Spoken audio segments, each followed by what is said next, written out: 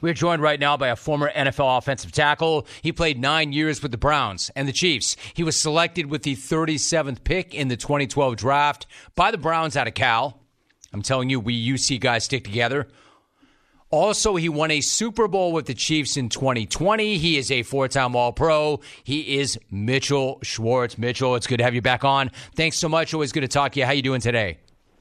I'm doing good. How are you doing? Great. I'm awesome. Thanks so much for doing it. Sorry I'm late. So you were part of the Chiefs team that overcame a 10-point deficit in the fourth quarter to beat the Niners in the Super Bowl 4 years ago. I'm curious, what was your level of confidence Sunday that KC would turn that trick once again when they fell behind 10 early on? It was high. I was slightly worried because the offense started looking a little bit like kind of the, quote unquote old Chiefs of before this playoff run. And so I was worried that they might kind of regress a little bit into what it felt like in November and December when they were struggling and the frustration would come up. But it's just awesome to see the resilience, the ability to push through that. And I think, especially in that fourth quarter and overtime, I think everybody knew that once Mahomes got his hands on the ball, he was going to go down and score. So it was fun to watch. It's a lot more nerve-wracking on the opposite side when you can't be on the field, but the confidence for that guy to come through is always high. Always. Mitchell Schwartz joining us. To that point, he now has 3 rings. He's got 3 Super Bowl MVPs. He's gone 15-3 in his postseason career. He's only 28. I mean, the guy's damn near inevitable, automatic on the biggest stage. Can you share what it's like to be in the huddle with this dude when the game is on the line?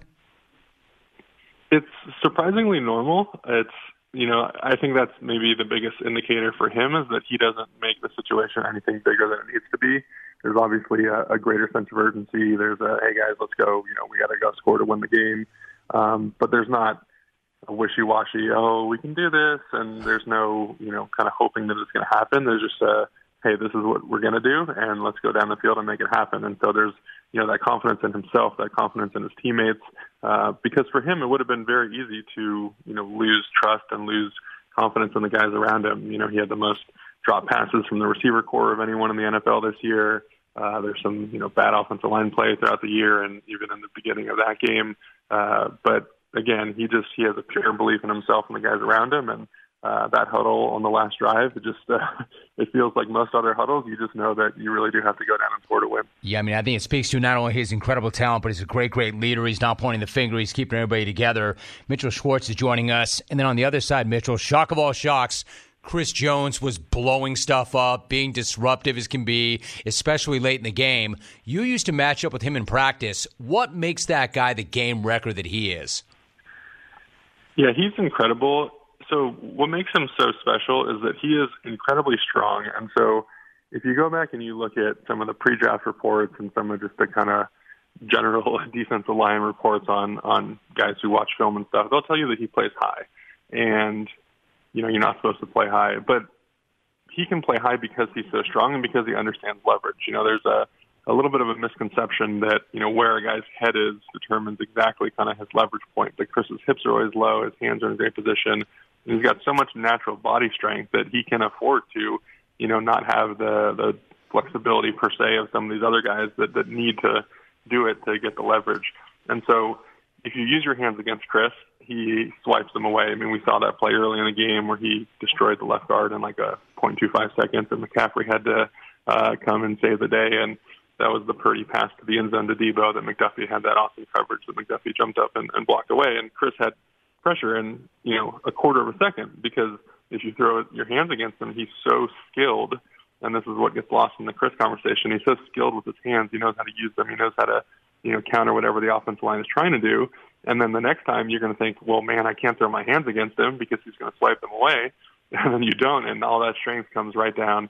And he's able to walk you right into the quarterback. And, again, in the Buffalo game, we saw that on the throw that Allen missed in the end zone. It was because he was, walking back a 330-plus pound left tackle, and Deion Dawkins, who's a heck of a player, into Josh Allen, and Allen gets bumped as he throws it. So Chris is able to pair up, elite strength with elite hand usage, and whatever the offensive lineman tries to do, he's basically able to make you wrong. I love that. Mitchell Schwartz is joining us. So, Mitchell, then you've got the big fellow himself, Big Red, Andy Reid, and there was a lot of speculation as to, if the guy wins another one, he might walk it off. I mean, come on. Why? Why would you leave right now when you love what you do, you're doing as well as you are, you've got arguably the greatest quarterback ever, potentially. I mean, I can't think of one reason why he would. And then yesterday he said, I'm not going anywhere. I'm not at all. I thought The Athletic had a really good piece today where they had a bunch of people telling their favorite Andy Reid story. Can you tell me what is it that makes this guy so unique, so good? And do you have a favorite Andy Reid story? I do. And so I'll tell what makes him so great is he's able to combine a personality and like a human nature to how demanding he is and how much he expects out of people. And it makes for a really fun work environment because he's not someone that, makes sure that everyone's doing everything to these exact natures every single time. And so you feel like you're given some leash and you're given some room to be yourself. His biggest motto is be yourself, show your personality. He wants, Travis to be who Travis is. He wants Pat to be who he is. Now, if you go a little bit too far, he's not going to be afraid to rein that back in. And that's where he is so good, is he's able to let guys express themselves, be themselves, have fun, enjoy every single day. And that's really key. I mean, you want to love going to work every day. You want to love your job. And he fosters that kind of environment, and he makes it really special between him and every single guy that he works with. And then that gets into my favorite story where, he asked me if I ever had a chili relleno burrito before, which I never even heard of.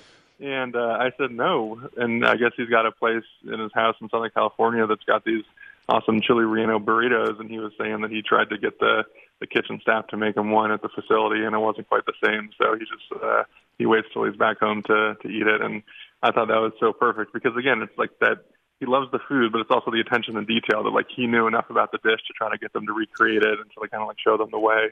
So, of course, my favorite story with him involves food. I absolutely love that. I wonder if it was at Javier's. Do you ever work your way down here from the Palisades, from L.A.? Do you come down to Javier? Well, actually, there are Javier's. There's one in Century City. Have you ever gone? I have not, but that might be. I know he's down your way a little bit. He is, and then he won't tell me anymore. I ran into him once at the restaurant, and I've known him a while, but you know how the big fellow is. I didn't want to pry, but I took one shot at it, and he kind of very politely shut me down. I let it go at that, but I love that. It's great that it's a food story. To your point, though, that his attention to detail is legendary. I mean, does he really have everything still on 3x5 note cards? Like, how would you describe that attention to details? Yeah, and the 3x5 note card is actually a little bit of a maybe juxtaposition against the attention to detail because his team meetings are incredibly quick. So his philosophy is I shouldn't need to speak to the team about something that I can't put on a 3x5 note card. I'm not going to have these 15, 20, 30-minute team meetings, which I loved. I came from Cleveland. I had 3 head coaches in 4 years, a lot of new head coaches, and they're trying to establish culture, and they want to have meetings every day, and they want to talk to you. And eventually the message might get lost a little bit and it becomes repetitive. And, Coach Reid has in the off-season program maybe 3 or 4 team meetings, one at the beginning of each of the phases to kind of explain the rules. And after that, he doesn't really need to talk to you. He sets the rules, he sets the expectations, and he doesn't want that team meeting to drag on. And that, again, kind of counters how detail-oriented he is, how much he puts into every single thing he does. And I think on the field, in terms of, just kind of a general schematic thing, you look at his success on screens over his entire career. That was something I knew of him from the Philadelphia years and getting to work under him, how detail-oriented he is on exactly where he wants the running back to catch it, how he wants them to turn upfield, where the linemen are supposed to be, which guys are going to be here, how he's drawing up the play to make sure the receivers are also part of the screen and they have to be running their routes in a specific way to draw coverage away from it. And so, yeah, the screen game, I think, is the biggest testament to his attention to detail on the field. Love it. Really quickly, Mitchell, what do you think? How likely is a three-peat? We know it's not going to be the same team next year. How likely do you think a three-peat is?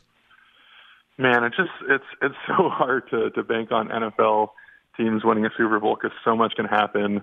Guys can get hurt and all that. But to what Mahomes said after the game, I mean, it's like the youngest team in the league, one of them. The defense is incredibly young. The O-line is coming back mostly intact. You could maybe sign Donovan or you could play a rookie in Wanya. next year who got some good time on the field. I'm guessing they're going to upgrade at the receiver position in a couple key spots. And so you're looking at, a defense that could come back, mostly intact. They've got Chris Jones and L'Jarius Sneed, two guys that are going to get paid, whether it's in Kansas City or somewhere else. But the foundation's there. They got the head coach. They got the quarterback. If I was putting my money on it, I'd definitely say the Chiefs. But it's incredibly difficult to win 2 in a row, and, winning 3, I don't think it's ever happened. So it's going to be fun for them to work through it and to, watch that. I know it hasn't happened. I mean, that's another reason to take a shot at it, and that's why he should come back. Mitchell Schwartz, he's got his ring. He's a 4-time All-Pro. My man, you're a great follow on X. You're a great guest on this show. I appreciate you, Mitchell. Thank you so much. Thanks for having me. Always great to talk to you. Always good to talk to you. Much respect, my man. Of course he went to Cal. Very, very bright, very smart. I love listening to him break down the game. Really good stuff right there.